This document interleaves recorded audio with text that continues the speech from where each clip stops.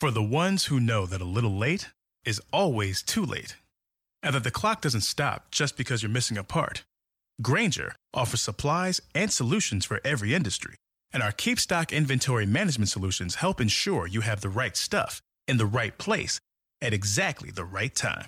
Visit Grainger.com/keepstock to learn more. Grainger, for the ones who get it done. I'm Brian Goldfinger from Goldfinger Injury Lawyers. We'd like to wish you and your family a happy and a safe holiday season. Everyone here at my law firm hopes that you don't need our services, especially this time of year. Visit goldfingerlaw.com.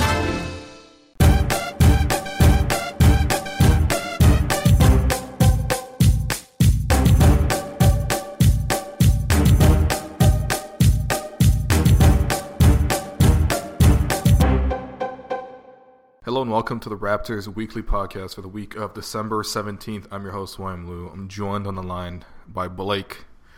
Blake, I missed you at the party, man. Yeah, I left. As soon as you said you were almost there, I took off. Yeah, wow. That was heartbreaking, but you had to rush home to cover Raptors Blazers. What a game. Look, it was fun at the bar, man. You should have covered it from the bar. This is the problem with Raptors Republic these days is that there's no one who will sacrifice a party for the coverage. This is why the site's gone downhill, why the comments are wilding out. Unbelievable. The comments are... Oh, man. Blake, that must be the thing you miss least about RR is the comments. Dude, I still have to deal with it. I've still been tagged in like 3 or 4 times where people like DM me and be like, hey, you have this situation going on in the comments. I'm like, all right, I guess I'll wade in there and delete some comments and block some people. One of the dumbest things I've ever done at RR, which was a lot, but I think back in like 2014, I tried to like tackle the comments and was like, yo, come up with a set of rules, like this is this and this, and that was the dumbest thing because it's just an ungodly place. Yeah. How was the party? I would say the dumbest thing that you have done at Raptors Republic, we were ranking all of them, was committing to a post-game pod a couple years ago and doing it every single game for a couple years now, including preseason games. Yeah, I mean, that's like I put out too much content, but you have committed to too much of one very specific content. Yeah, no, I mean, I really pigeonholed myself. There's like 2 approaches to content. You either do everything or you like keep it super exclusive. I think 10 things in a pod, man. Yeah, it's surprisingly a lot of work, surprisingly. Yeah, I mean, how drunk were people before I got there? Because when I got there, like, it was a mess. I mean, okay, so Barry was like a zombie. Yeah, so as I left with kind of Barry and Sam and Zarar and Nick as they were, I'll just say, going outside. That's about when I took off, and at that point everyone was pretty good. Everyone had like some wings and nachos in them. I think most people were around like 2, maybe 3 beers at that point, but I'd also only been there from like 7 to 9, so people were probably right about at the tipping point when I took off. Yeah, because by the time I got there, Lewis was ordering shots like every 2 minutes, like he was like Rudy Gay in Houston before he got traded. Like it was the like 10 nonstop. for 33 game. Yeah, it was 11 for 37, Blake, and then he banned stat sheets from the locker room, and then so I gotta love Lewis putting shots up like a guy who's not responsible for the tab at the end of the night. Yeah, I left before that thing had to get paid. Yeah, these industry people, the bartenders like Lewis, That's true. Anyway, it sounded like you guys got just out of control, which is not surprising at all. It was fun, man. The Christmas party is always fun. Like the middle of the summer party is usually a little bit more toned down, but which is unfortunate for me because that's usually the one I can. Usually we put the Christmas one on the night of a game, so I feel like I always have to duck out early. But yeah, the summer one I can do a little more. I was gonna say it's been years since you and I have watched the game together. It's actually not years. I think the last one we watched together was 2017. Yeah, I think you came Raptors, to my Orlando. place at Liberty Village like after you and Cash came by after you guys had a soccer game. That's and right. We did the React pod at my place. I think I remember specifically the game. I think the Raptors lost to Orlando, and Fred VanVleet got a lot of run that time. And I think it was like 2017 after Kyle Lowry got hurt, which is a good segue to how ugly the basketball was against the Nuggets and to a lesser degree against Portland because this team is not the same without Kyle, and Some people have even argued that the team is actually just, not as good with Kawhi. I think you and I both know that that's very stupid, and you've argued against that in one of your recent recaps for The Athletic. Go get the subscription or whatever. Use the promo code Blake Murphy. What's the promo code? Do you have a promo code still? No, there's no promo code. Sometimes, though, if you don't have a subscription and you click one of my articles, so instead of using a promo code, what helps me out is if you subscribe off of one of my articles. But if you're not subscribed, sometimes the best way to do it is just like click an article, and sometimes there are just like flash sales that pop up. Okay. So like someone was asking me for a link the other day, and I have a 30% off link that I can give out, but I checked and there was like a flash 40% sale at that moment. So that dude got 40% off. Well, I mean, regardless, try to support Blake whichever way you can. But it's fine. This whole conversation with Kyle Lowry and Kawhi Leonard is a bit silly. Can we try to figure out why this team performs at its level when Kawhi's not there and Kyle's running the show, whereas when Kyle's out, the team is clearly not as fluid as it was, as compared to vice versa? Well, I think it's two things or three things really, because one of them is just like a little bit of it is just random. Like sometimes weird stuff like that happens over the course of 32 games. But the two big ones I think are, one, it's kind of the nature of the point guard position where Kawhi Leonard is the best player on the team and his absence is maybe felt the most. But in terms of organizing and orchestrating the offense and having like kind of executing a cohesive offensive game plan, well, Kyle Lowry's the guy running everything. And I think even though they have good point guard depth, you take that guy away, you take away the smartest guy on the floor, you take away the league-leading assist maker, you take away a guy who has a knack for getting his bigs involved in the way that they like to be involved. That kind of has a trickle-down where maybe when Lowry's not there, it's not only Van Vliet or Wright stepping into his role, it's Serge Ibaka's a little less comfortable because he's not getting the same passes that he would normally get from a Kyle Lowry, or JV's less comfortable, or even Kawhi, when Kawhi has the ball, Kyle Lowry's an immense spot-up threat. So that's one. And then the other thing is probably just that Kyle Lowry's been there for a long time, and he's played with these guys for a long time, and he's kind of more established to where, I don't mean he's more important necessarily big picture, but you take Kawhi out, and there's that element of him still learning the offense that kind of goes away, and the guys stepping into that role have played those roles before, and Kyle can kind of keep that all cohesive. So I think it's a combination of those things. It certainly doesn't help that like a big chunk of their games together was just Lowry in this terrible, terrible shooting slump too, which doesn't really have anything to do with Kawhi. Lowry just had 5 really bad games or 15 kind of bad games. So I don't know. I think that's kind of just it. Is just Lowry's important, and the point guard position is kind of the one where you maybe feel that trickle down on offense. What about this theory? All right. I think the Raptors play a lot slower without Kyle. Kyle is really good at pushing the pace, and when the Raptors are sort of playing in transition and can get points out of chaos, it's just an easy opportunity. I think they've been a pretty good transitions team sort of as a whole this season. A lot of that is from Kyle pushing the pace, and like when Kawhi's running the show, or even when the other point guards are running the show, they're just not nearly as aggressive. Like Fred, when he gets under the basket, is more liable to throw up a bad shot, as we saw, him going 1-on-4 in Portland at a very opportune time, which is actually not fair. I mean, he had a really good game outside of that, but that was a pretty impactful play. And DeLon is sort of, he's just kind of too tentative in general. And then when you ask Kawhi to run the show, he's way more methodical. So the pace of the game slows down. And I think we've seen that against Cleveland. We saw that,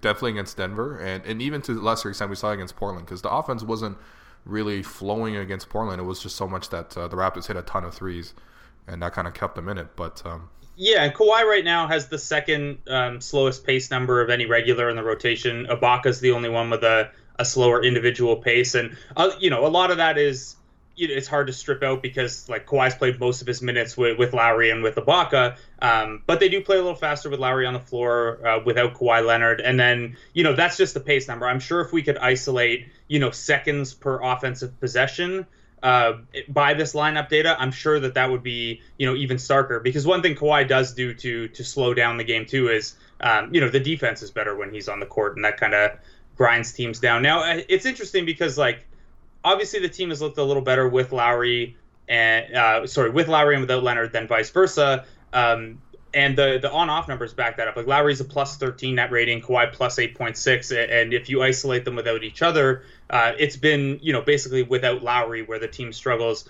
Offensively though, the team is still, even though it looks uglier, like the Raptors' assist percentage when Lowry's not on the floor drops from like 61% to 51%, which is like dropping from last year's Raptors to the entire Dwayne Casey era before that Raptors. Wow.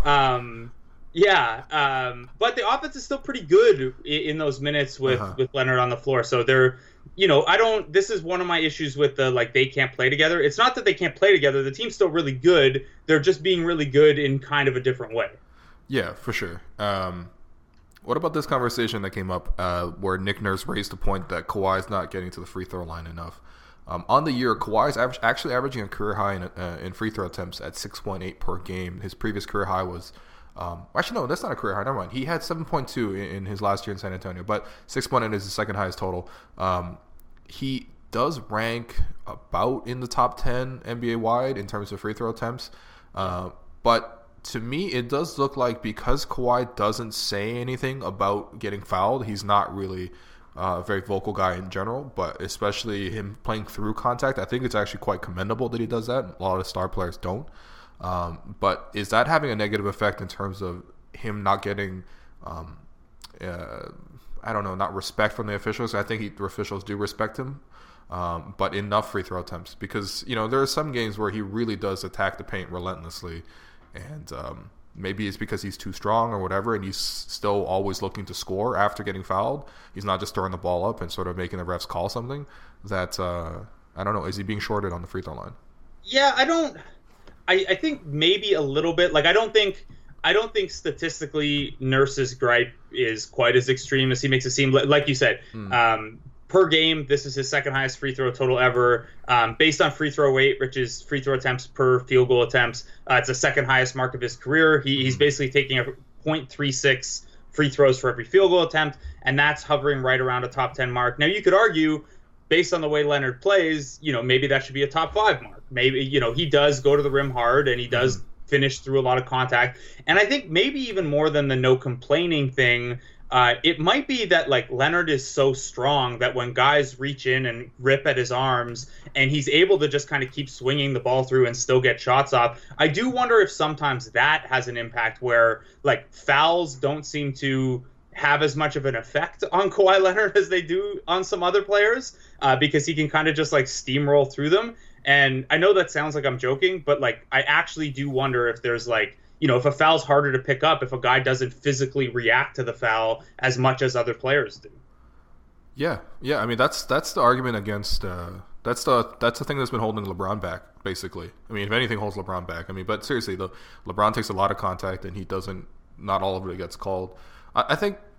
I mean, I also think that, like, part of it is just, like, maybe it's just Kawhi's already getting a little bit tired of it, and he wants the coach to sort of speak for him in that sense, and maybe Nick Nurse is coming to his defense, because it felt like... Hey, which I'm totally cool with. Nick Nurse, oh, yeah, for sure. A part of Nick Nurse's salary this year is earned making Kawhi happy, so... Yeah, well, yeah, that's true. If he should really get his salary doubled, actually, if Kawhi resigns. Or just in general, really. Yeah, well, he's making nothing, so... Yo, I think he's spending his entire salary on suits. Yeah. There's no way. He's bought like at least 10 sets of new suits, including one for just the Craig Sager night on TNT. And I don't know, man. I mean, he's not getting paid that Dwayne Casey salary just yet. I will say one thing at the team level. This is so I know. Skip past that, okay? Yeah. I'm just gonna gloss past it, man. I'm not gonna slander this man's goatee on the air. I'm not gonna get into the fashion specifics. One thing, so Raptors fans obviously for a long time, and this is something that, like, it annoys me about your Twitter sometimes, because people get mad about the refs, and then I'll be like, calm down, like, it's not that bad. And then people will be like, well, look at what Will's saying. Will's complaining. And then I'm always complaining, man. Yeah. But so for the last, like, 5 years, the Raptors were one of the most favorable free throw disparity teams, because they played a little conservative defensively and they had guys who got to the line a lot. So they were, like, on average taking more free throws than their opponents. This year, that's, like, the complaints are finally... Look, free throw total is not indicative of referee bias. Like, one of the reasons the Raptors are fouling at the rate that they fell is because, by Nick Nurse's own admission, they're being super aggressive, digging in to try to get all these steals and things like that. What's interesting is that the Raptors not only are not taking a lot of free throws this year, they're 23rd in the NBA in free throw rate. They're also like bottom 6 in fouls given. So like Raptors games have just like had no free throws. So like last night against the Nuggets, where it seems like, oh wow, like the refs swallowed the whistle. This is crazy. Like they're really letting them play. That's kind of been the case for Raptors games all year. And I do wonder if that has an impact too, where like do refs look at the trends with two teams ahead of a matchup, or do they get briefed on some of the stats? And it's like, okay, well, the Raptors play an aggressive physical defense, and you know Denver plays a physical defense, and so we're going to let these two teams play. And then you look at the end of the game, and it's like, oh shit, Kawhi only got to the line 4 times, and 2 of them were what did Nurse call them? Charity fouls. There was one play where I know Nuggets fans got really upset in the arena because he kind of just like. I think Monty Morris like shocked him with a double, and Kawhi turned his body and turned into the path of Monty Morris and kind of like reacted. Not like he flopped, but it literally just wasn't. He didn't know he was there, and he bumped into. Maybe that's what he was talking about, because Nuggets fans are really upset about that call. But, there was a funny one last night too, where I think it was Monroe was like getting ready to post Plumlee, and Plumlee flopped just a split second too early, and then Monroe fell like because like it almost worked that like Plumlee had pulled the chair, but he was actually trying to flop. I mean, you know, it's smart. It's smart. It's smart. Actually, I was actually really I couldn't believe that I found myself envious of the Nuggets that they had a guy coming off the bench. Well, actually, he started yesterday in Plumlee, because I was like, man, the Raptors could really use a backup center right now. And in that moment, I found myself really missing JV in both these games without him so far. You know, but man, JV's having a nice year. He really is. He's been very productive, and I think like. I mean, I've been very confident in Monroe in thinking that he can come in and play more, but I think his physicality this year has really dropped off as compared to previous seasons. He's not nearly the type of banger down low that JV is, and I think that that's probably the part of the game that the Raptors will miss, just having a big physical center with JV. And I think, you know, man, I know you can't really start Monroe over Ibaka the way you could start JV over Ibaka, because JV has some clout, whereas Monroe is just like the third string center. But like, I think that rotation was working really well. And you know, you look at a game like Portland, when you have Nurkic out there, normally that would be JV start. But although they did start Ibaka against Nurkic in the preseason. Yeah, that's true. I remember being really surprised at that. Yeah, and Nurkic can't shoot. Pardon? Because Nurkic can't shoot. Yeah, I thought the Nuggets game actually is a super. They didn't do this the first time, but like. The Nuggets, especially the way they've been playing shorthanded, that would have been a great Ibaka and JV game. Yep. Which is, you know, we've seen so little of that. JV, man, when JV got hurt and I like looked more closely at the numbers, it was wild. Like he's at career highs per 36 points, rebounds, assists, and steals.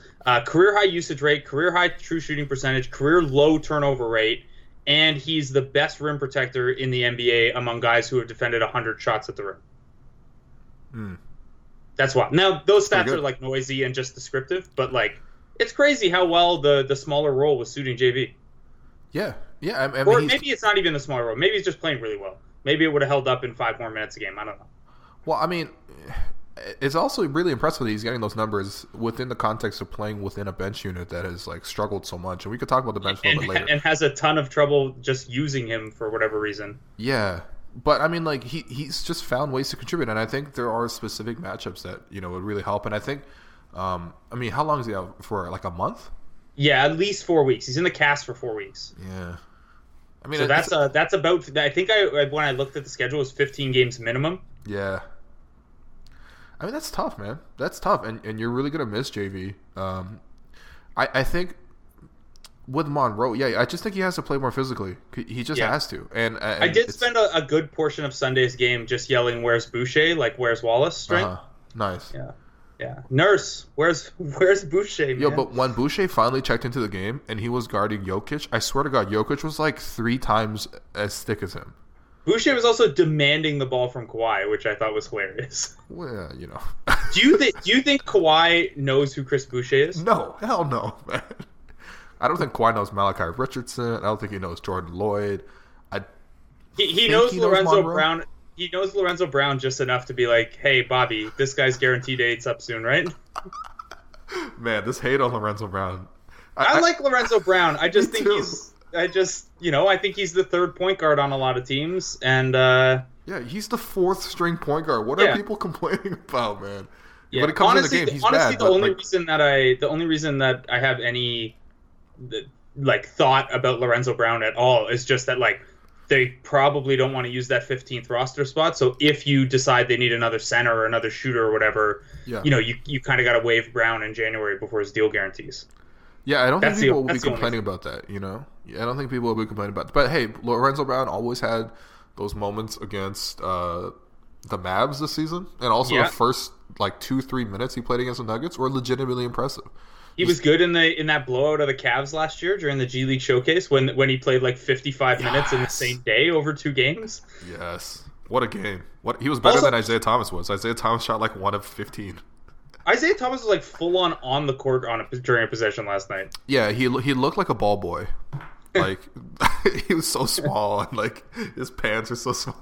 He looks like he shops at Kids Gap. Lorenzo Brown keeping the G League MVP trophy in his locker is like that is such a power move. He does? Yeah, he keeps it in his locker. Wow. If you ever came to a game, you know that. Wow. I've been at like 3 or 4 this year, right? I know. It's already working on a career high. I'm on that Chris Boucher by assignment basis. Yeah, you're on that two-way contract. The score's got 90 NBA days to spread out across 18 basketball writers. Yeah, well, Alex and Cash got the first touches of the club, so. Free Wolfond. Oh, free Joe Wolf for sure. I think he's going to the Pacers. He's better than all you guys. Wow, that's don't let people know that, but yeah, definitely. He's coming to the Pacers game, by the way, which is going to be very interesting. Nice. Are you going to that one too? No, are you kidding me? Actually, no, I'm going to the game as a fan. Yeah, I might see you there, actually. Yeah, where are you sitting? I don't know, but I'm going with my boy Ravi. Shout out to Ravi. Yeah, I mean, he's I don't know. They're gonna be good seats. They're like by the tunnel, like the players go through. Yeah, that's where we sat last year. You'll be really close then, because media sits 116, 117. So I think the tunnel seats are. That's fancy media for you and like Eric and I mean, look, I got bumped I've been bumped to the gondola a couple times this year. What? Yeah, man. What? Oh, for the I don't know. guys? They have no respect for NBC Bay Area television personalities in Toronto. That's right. Plug that, Blake. Plug that. No, I was up there for that game. I was up there for what other game? There was another ESPN game that I got bumped up there for, just because like part of it is the Athletic. If the Athletic has people traveling, they can't really justify like 3 or 4 of those seats just for the Athletic. Yeah, but come on, man. Raptors PR. You've been great, but like you got to keep Blake in that spot, man. Come on. That's fine, man. I like being upstairs sometimes. Wow, with the people, with the commoners. Yeah, if they had to turn the coffee machine on, it'd be fine. Yeah, actually, nothing up there works. It's actually really depressing. You know what it's like up there for Leaf games? Not only is the fridge open and there's coffee, but there's like ice cream and stuff too. God damn it, man! There's not even water.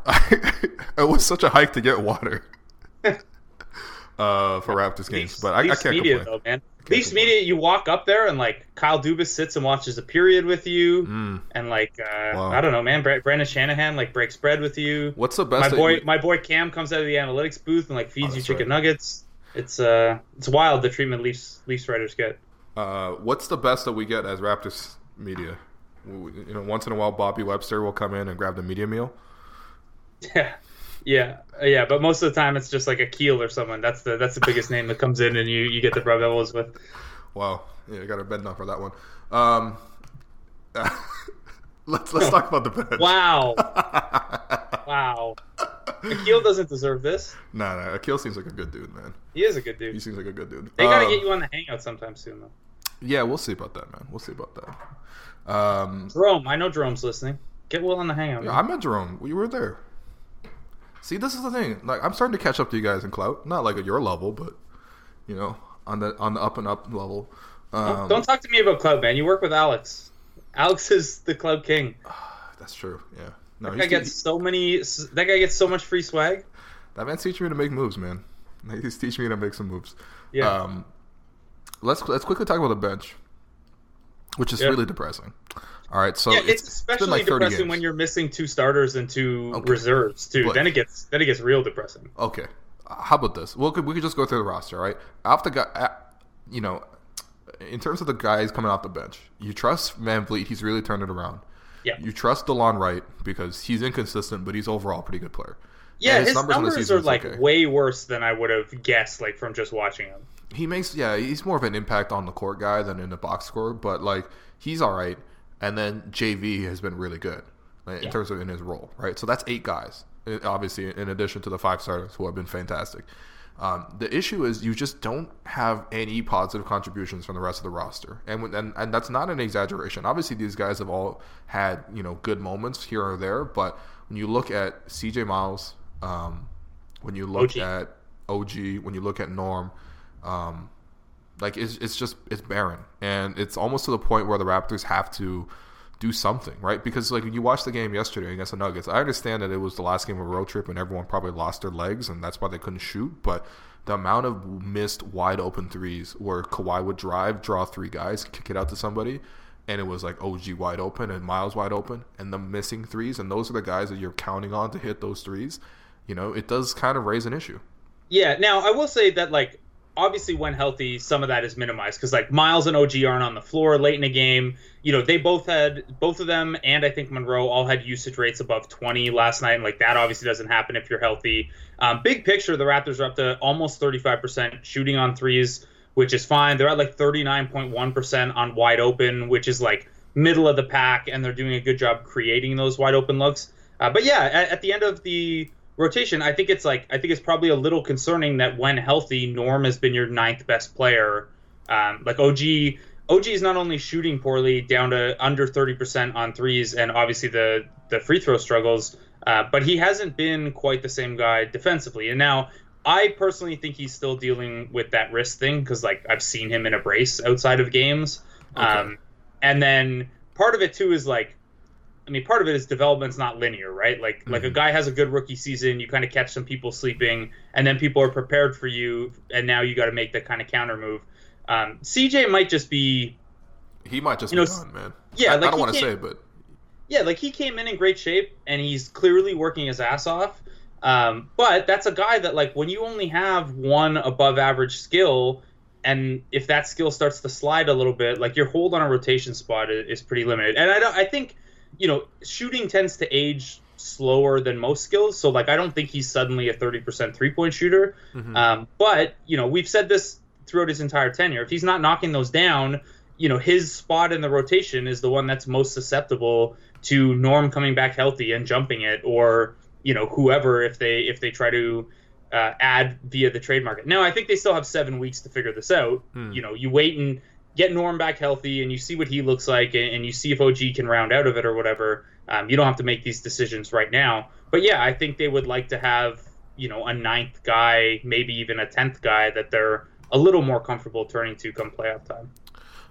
Obviously, this is impossible to answer without knowing the market and knowing specifically what people cost and what return teams want. But are the Raptors sort of looking for a smaller move that sort of bolsters the bench and bringing in a shooter or whatever, maybe another center, to deal with certain matchups, or are they looking at a bigger move in terms of getting maybe a more reliable secondary scorer? Like, what's more of a priority, I guess? Yeah, I guess I don't know about priority. Like, I think they'll explore everything, and if like I never put a lot of stock in the Bradley Beal thing, and I never played those scenarios out because I didn't think it was very realistic that he'd get dealt. If a guy like that hit the market and was undervalued, I think they'd try to, they'd be interested in a move like that, obviously. But I think more realistically, especially considering you're not going to have very many sellers this year, like 14 teams in the West right now are 3 games under 500 or better. Like, those teams are not going to be selling. So you've got basically your sellers market right now is Phoenix, the Knicks, the Bulls, the Cavs, and the Hawks. And that's pretty much it. And the Cavs have already started selling pieces. So you don't have, a ton of teams, at least right now, that are going to tear down. So it might be smaller things. It might be, you attach a pick to Miles and take back someone's salary or something like that, a small shuffling move like that. If I could see them playing the buyout market too. I don't know if any of those teams are going to be super eager to buy guys out, but like, would the Bulls buy out Robin Lopez ahead of the deadline, and then maybe you can get him as center depth? Okay. I don't know if like something like that presents itself. That's like the Eric Green dream scenario. He's thirsty for Robin Lopez. But I don't know. I don't know honestly. Like the Trevor Ariza thing fell already. The Kyle Korver thing fell. The J.R. Smith thing isn't feasible for the Raptors in terms of salary matching. There aren't a lot of guys out there right now that I would think are available. Yeah, and that's a good point. I mean, I don't think there's anyone on Cleveland that anyone really wants, and anyone that might be slightly intriguing, like let's say like Chetty Osman or whatever. Like those are guys that I think the Cavaliers are going to try to hold on to. Like I guess like just Justin Holiday sort of like pique your interest at all. Like he's wasting away on the Bulls. I don't know, man. He's got to be better than CJ, right? Yeah, but like and he's probably better than Norm. But like, is he better enough than those guys to attach a pick? Nah. And like if the Heat fall a few extra games below 500, like, do you attach a pick to CJ for Wayne Ellington, who's just like a rich man CJ? I mean, that might actually.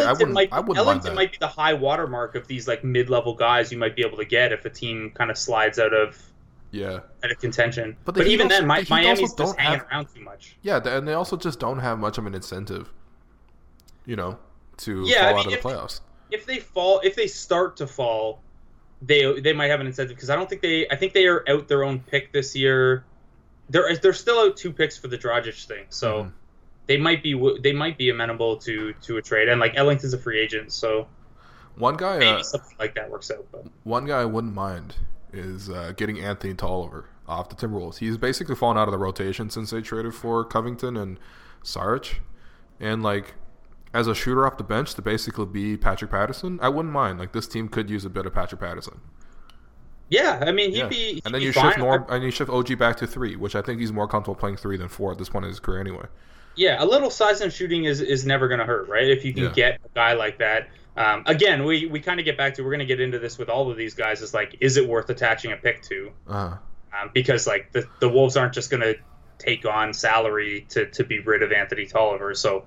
You're going to have to sweeten it in some way, but... They could buy him out.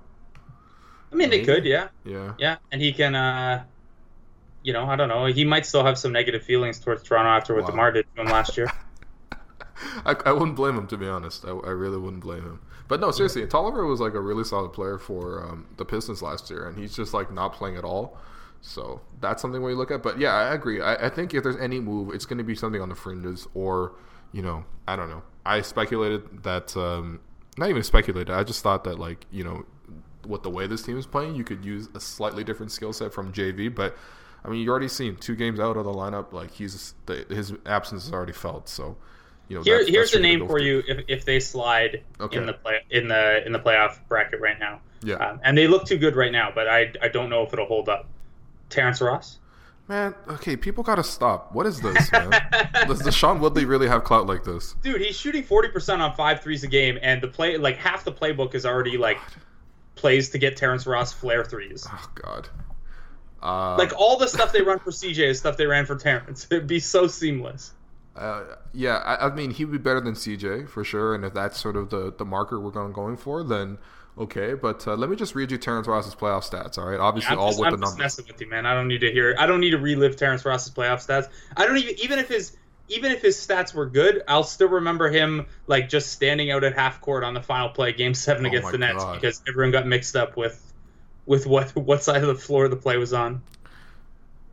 For people who are interested in Terrence Ross, 6.1 points per game in 31 career playoff games, all with the Raptors. 36% shooting and 29% from 3, and also just comically bad defense. Now, he was younger then. He wasn't this Terrence. He wasn't this Terrence. Yeah, that's right. No, Terrence is having a good year, man. I'm happy for Terrence, Anyway, this segment has been sponsored by the Locked On Raptors podcast. Oh, wow. Yeah. Woodley got to cut the check now. Yeah, that's right. Hit me up with a coupon to a local spot in Hamilton. I don't even know, really. Just give me some HSR Buzz tokens. Yo, by the way, people have to stop with the Shea Gilgeous-Alexander is from Hamilton stuff. You don't get to claim him. He's from Toronto, man. Okay, so what's the deal there? He went to he played his high school ball in Hamilton. Oh, that's enough. Nah. If it were any other city, I'd say yes, but wow, you can't hang that Hamilton stuff on him. Wow. Nah, Hamilton's coming This isn't like a Jamal Murray situation where Cambridge can claim him because it's close enough to Kitchener. Yeah, that's right. Everyone gets lumped into the 519 area there. No, I feel like that's fair, man. If you go to high school somewhere, you can claim fair. it. I'm just giving. Like, I grew up in Etobicoke, and I've been out here claiming Mississauga. Like, it's people always lie about. You can claim Nick Stauskas being out in Etobicoke. Yeah, I'm good. Sham did that. Sauce. Drunkenly, Sham did that, and I think we called him Mayor Hazel's grandson. Oh wow. Yeah, carrying the legacy of Mississauga. All right, let's wrap up by looking up the schedule for this week, I guess. Is there anything else that you want to talk about the Raptors? Nah, man. No? I just want to talk to you. All right. I didn't agree to come on the pod to talk about the team. That's why we're going for coffee. Trying to catch up with you, man. Yeah. Yeah. We have that making moves coffee. Oh yeah, that's right. Okay. Before we talk about that, let's just at least go through the schedule here. All right. Yeah. The Pacers Wednesday in Toronto. Not an easy game. But it should be pretty fun considering the Pacers have won 7 in a row coming into this game. I think they play again either today or tomorrow. Let me just check the schedule on that. They play Tuesday. So Wednesday will be second night of a back-to-back. Okay. Which, it's against Cleveland, so they might not be super fatigued, and it's a home game for them. The biggest loss there is that it means we get no shoot-around with Corey Joe. Oh, that's right. Yeah, Corey Joe's lost his way a little bit. I'm not going to lie. Yeah, he's not this whole the whole TJ Ford, Jose Calderon thing they were doing with Darren Collison and Corey Joseph is very over. Although Corey's at least knocking down threes. Which is nice. I remember last year he started out pretty hot, and then there were articles about how his nickname was Laser because he would always hit threes. And I'm thinking, like, is this a different Corey Joseph that I didn't know about? But yeah. Also, can we be a little more creative with the nicknames? Yeah, for sure. Like that's some Jason Schwartzman and Slackers level of nickname giving. It's not great. That's a deep cut. Also, what's not great is Corey Joseph's hair has not nearly been as tidy as when it was in Toronto. Is he not keeping the rose tight? No, I don't think it's the best look personally. But well, maybe getting back here will be good for him. Maybe in place of that shoot around on Wednesday, he can get his hometown barber to hook him up. I really hope so because he just looks so good in Toronto, and since leaving, it's just it's been more messy in Indiana as you would expect. But look, the Pacers have been playing pretty good basketball. They had what's his name, Victor Oladipo out of the lineup for a while. They survived that, and they're just one of the toughest teams in the league in terms of how they played the Raptors last year. I think they split 2-2.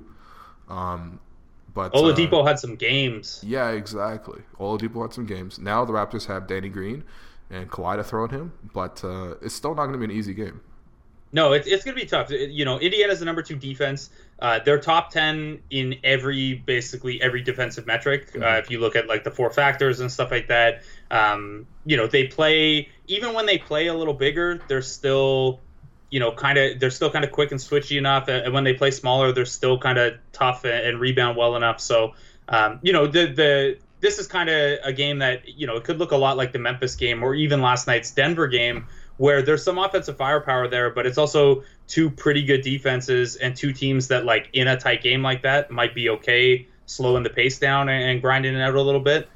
Indiana is not, they're not a super effective half-court scoring team. So if you can, you can't contain Oladipo, but if you can throw just one guy at him, and keep them out of the transition game, you might be in good shape to slow them down and keep them around the 95 mark. And then, their defense is good though, man. They're really tough.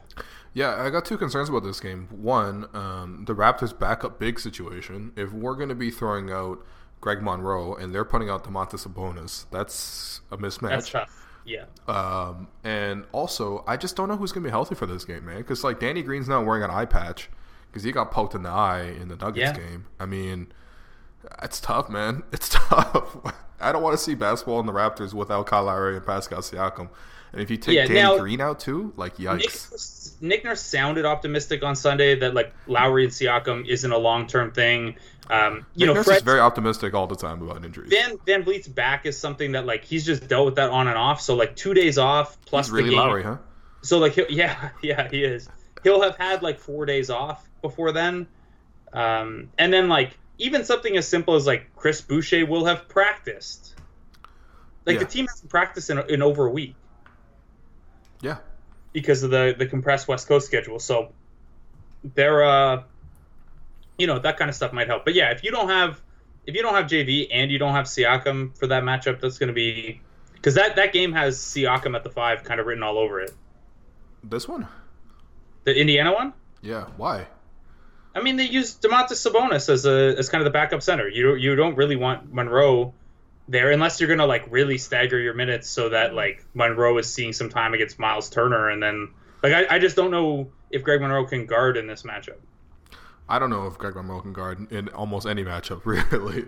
But no, I wouldn't put Pascal Siakam in the post with what does he have, like a back thing?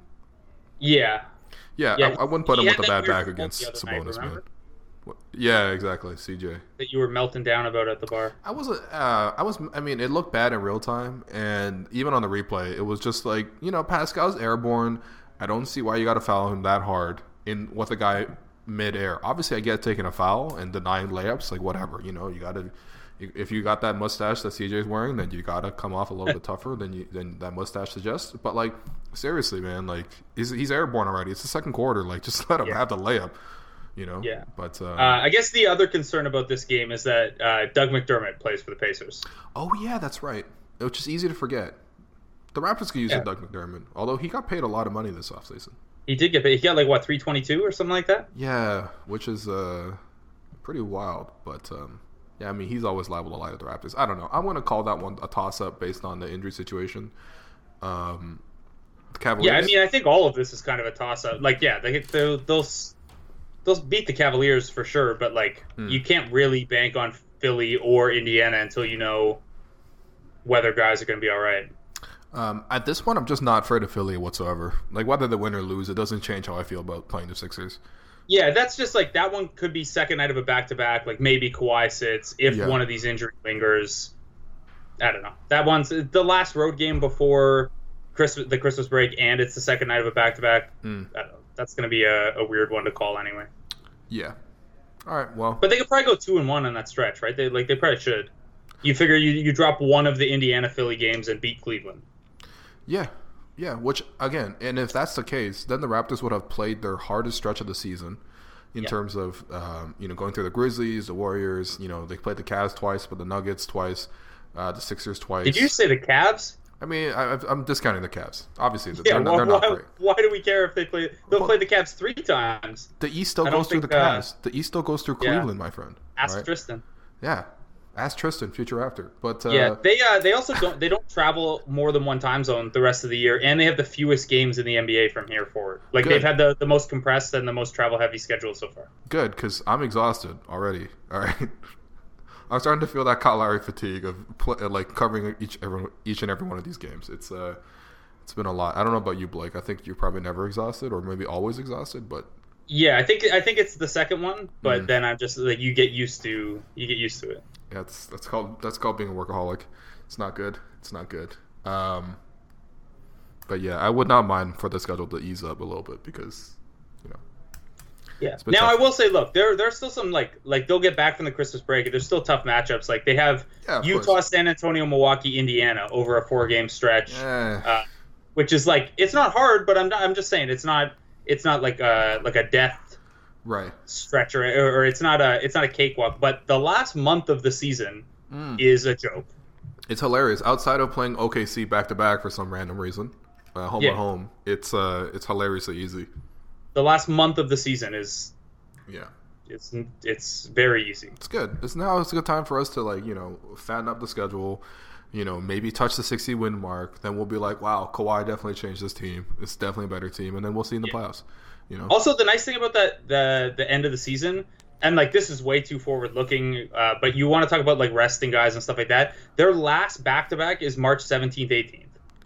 So they don't have a back to back the last like 3 weeks of the season. That's perfect. And they play the Hornets, Bulls, Knicks, Bulls, Magic, Nets, Hornets, Heat, Timberwolves to end the year. That is hilarious. You want to talk about being fatigued right now covering the team? At least these games have been fun and interesting. That is true. You're really going to feel that everyday fatigue late March when you're looking for something to write about off of a Thursday night game against the Knicks when the Raptors already have everything locked up and the Knicks are playing damn mean dots in 45 minutes. Yeah, I might have to take a vacation early April, just ahead of the playoffs, man. And I hope the Raptors do too.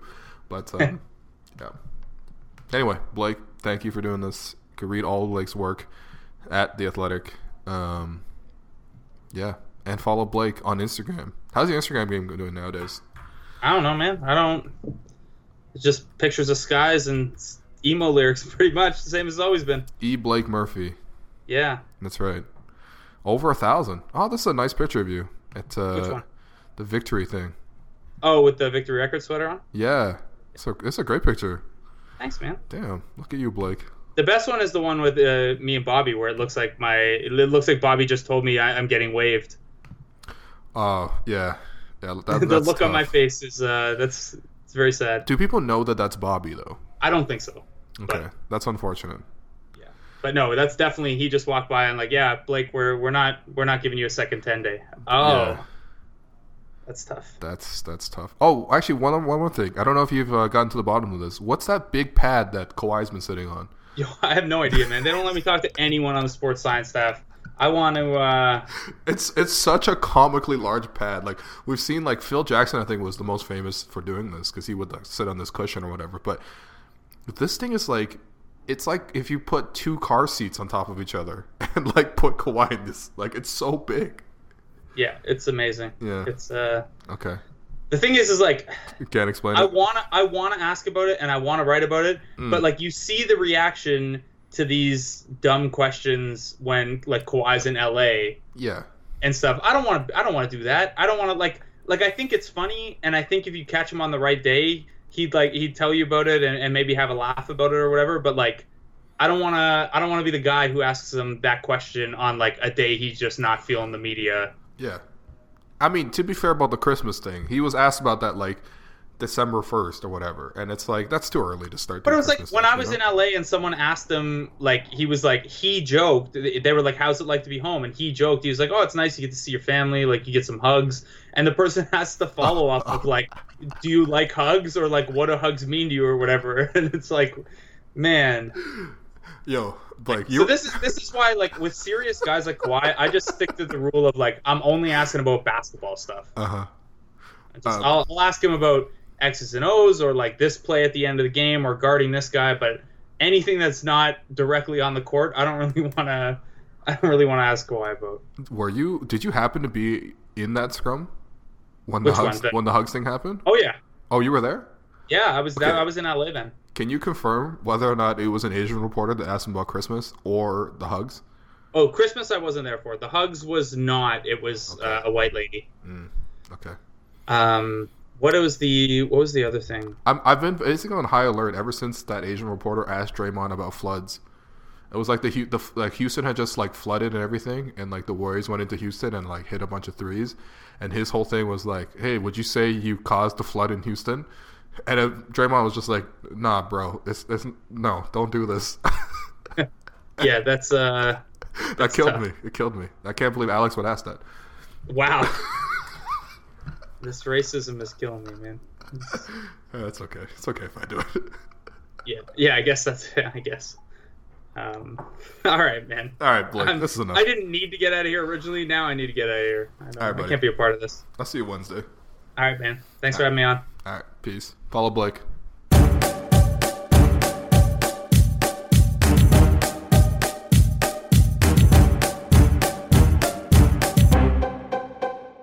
For the ones who know that a little late is always too late, and that the clock doesn't stop just because you're missing a part, Grainger offers supplies and solutions for every industry. And our Keep Stock inventory management solutions help ensure you have the right stuff in the right place at exactly the right time. Visit Grainger.com/keepstock to learn more. Grainger, for the ones who get it done.